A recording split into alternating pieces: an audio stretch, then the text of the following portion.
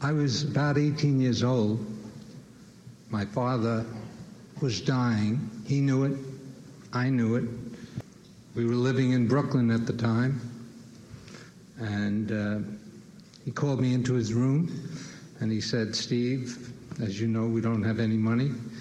He said, "But I'm going to leave you with a piece of advice that hopefully someday will be worth much more than just simple money." And he said there are three categories of people in this world. The first category of person is the individual who goes into the office or goes into whatever he or she may be doing and puts their feet up on the desk and proceeds to dream and dreams all day long, 24 hours a day, never once doing anything about those dreams. He said the second category of person is the individual who goes into the office at about 4 in the morning and proceeds to work 20 hours a day, never stopping once to dream. He said the third category of person is the individual who walks into the office in the morning, puts their feet up on the desk, dreams for about an hour, and then gets off the desk and does something about their dreams. He said, go into the third category only for one reason: there's no competition. Unfortunately, that has been true. I hope it's not true from this point on. As you heard, I started in a weird way. I started, as a matter of fact, in a high-style bathing suit. I was a salesman for little girls' high-style bathing suits. I hated every moment of it because the only way we could make a profit was by possibly paying people below standard, or at least what I thought standard should be. While I was there, an uncle-in-law of mine came to me.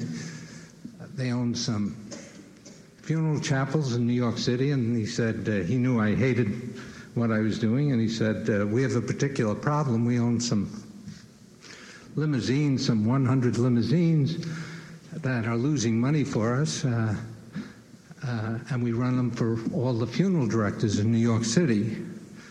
Would you like to come and work for us and see if you could straighten it out? I asked where the location was. He told me. I went up to the garage and I sat there for 2 days, and what I saw is the limousines came in and they went out in the morning at 8 o'clock, 9 o'clock, and came back at 5 o'clock in the afternoon, and that happened for 2 days in a row. After the second day, there was a very large limousine company at that time in New York City called Carey Limousine. So I picked up the phone, I called Carey and asked if I could come over and chat with them about an idea I had. And they wanted to know what the idea was, and I said, suppose I could rent you 100 limousines in the evening for $10 a limousine. You supply the insurance and you supply the driver, and just return it to me fully washed and clean by 8 o'clock the following morning. He said, of course, that's impossible. I said, well, don't you do 70, 80%, I would guess, of your business in the evening? He said, yes, but you couldn't use them during the day. And I said, well, if I could, what would you say to that? He said, we'd have a deal. So that at that moment in time, we were losing $40,000. We made that deal. Instead of losing $40,000, we earned $300,000 that following year. Unfortunately, when I say we, I talked myself out of a job because they didn't need me anymore. But they thought maybe I could do something for them in the funeral business. So I went to work in the funeral business.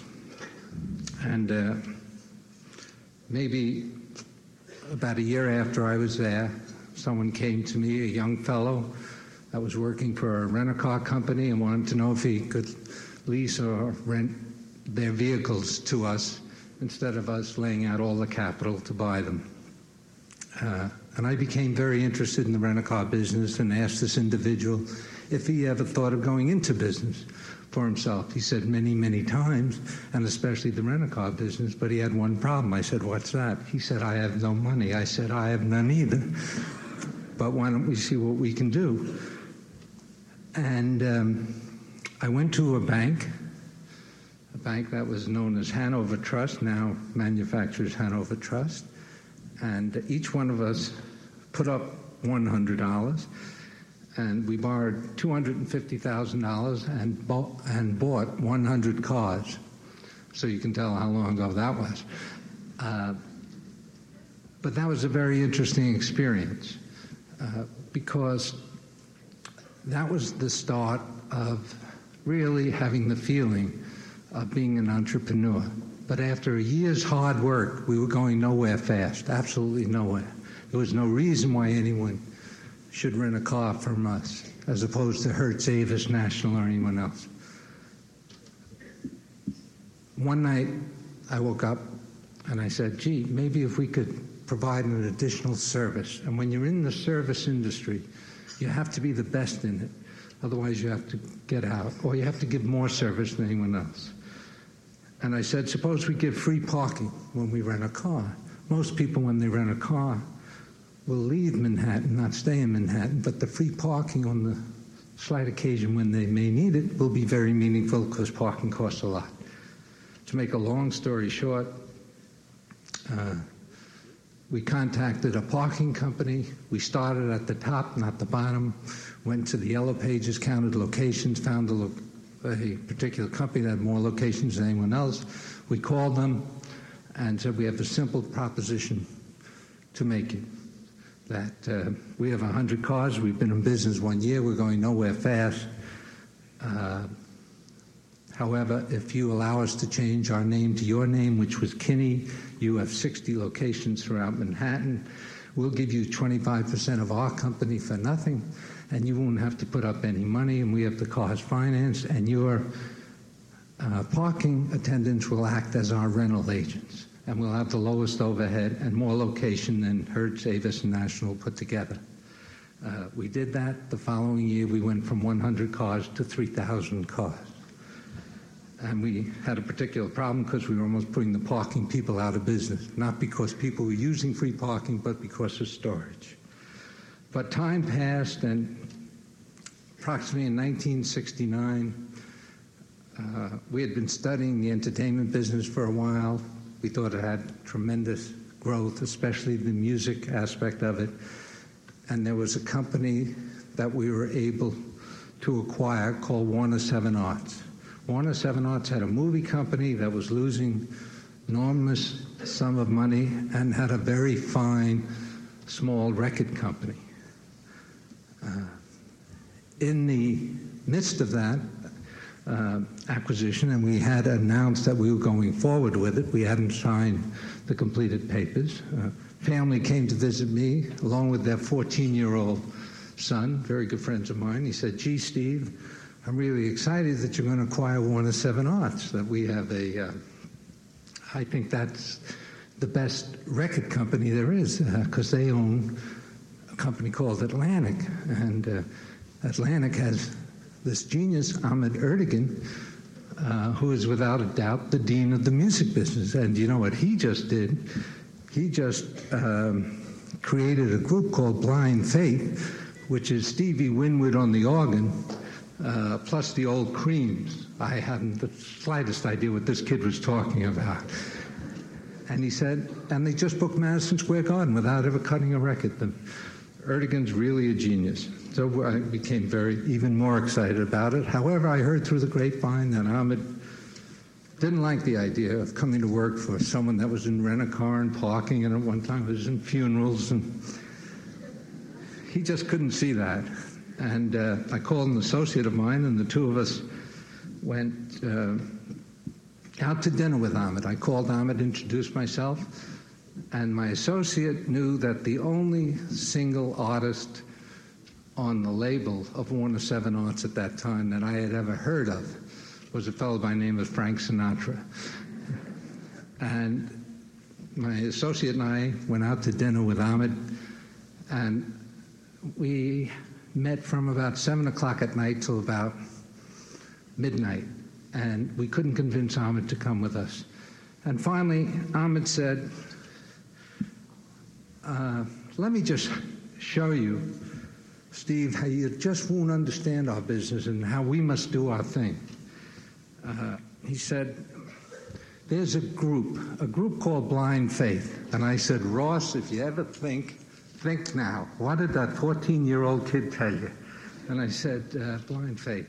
Oh, I said, oh, you mean Stevie Winwood on the organ plus the old creams?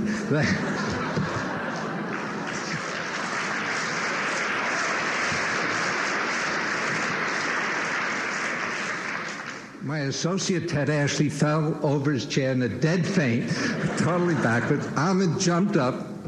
I don't know if Ahmed's in the room, but he jumped up and said, yeah, man, yeah, that's the one. And we signed the deal right there.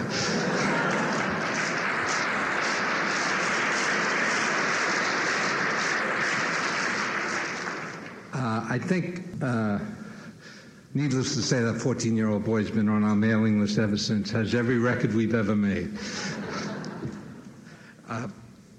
I think if you'd asked me what I've learned, I mean, we did go public in 1962 and had a $13.5 million market value. We maybe now have $5.5 billion market value and lots of assets all over the place. But that's not important, because our most important asset by far is our management.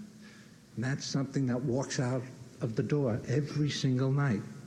Thank God with us, they return in the morning. Ahmed and I have been together 19 years.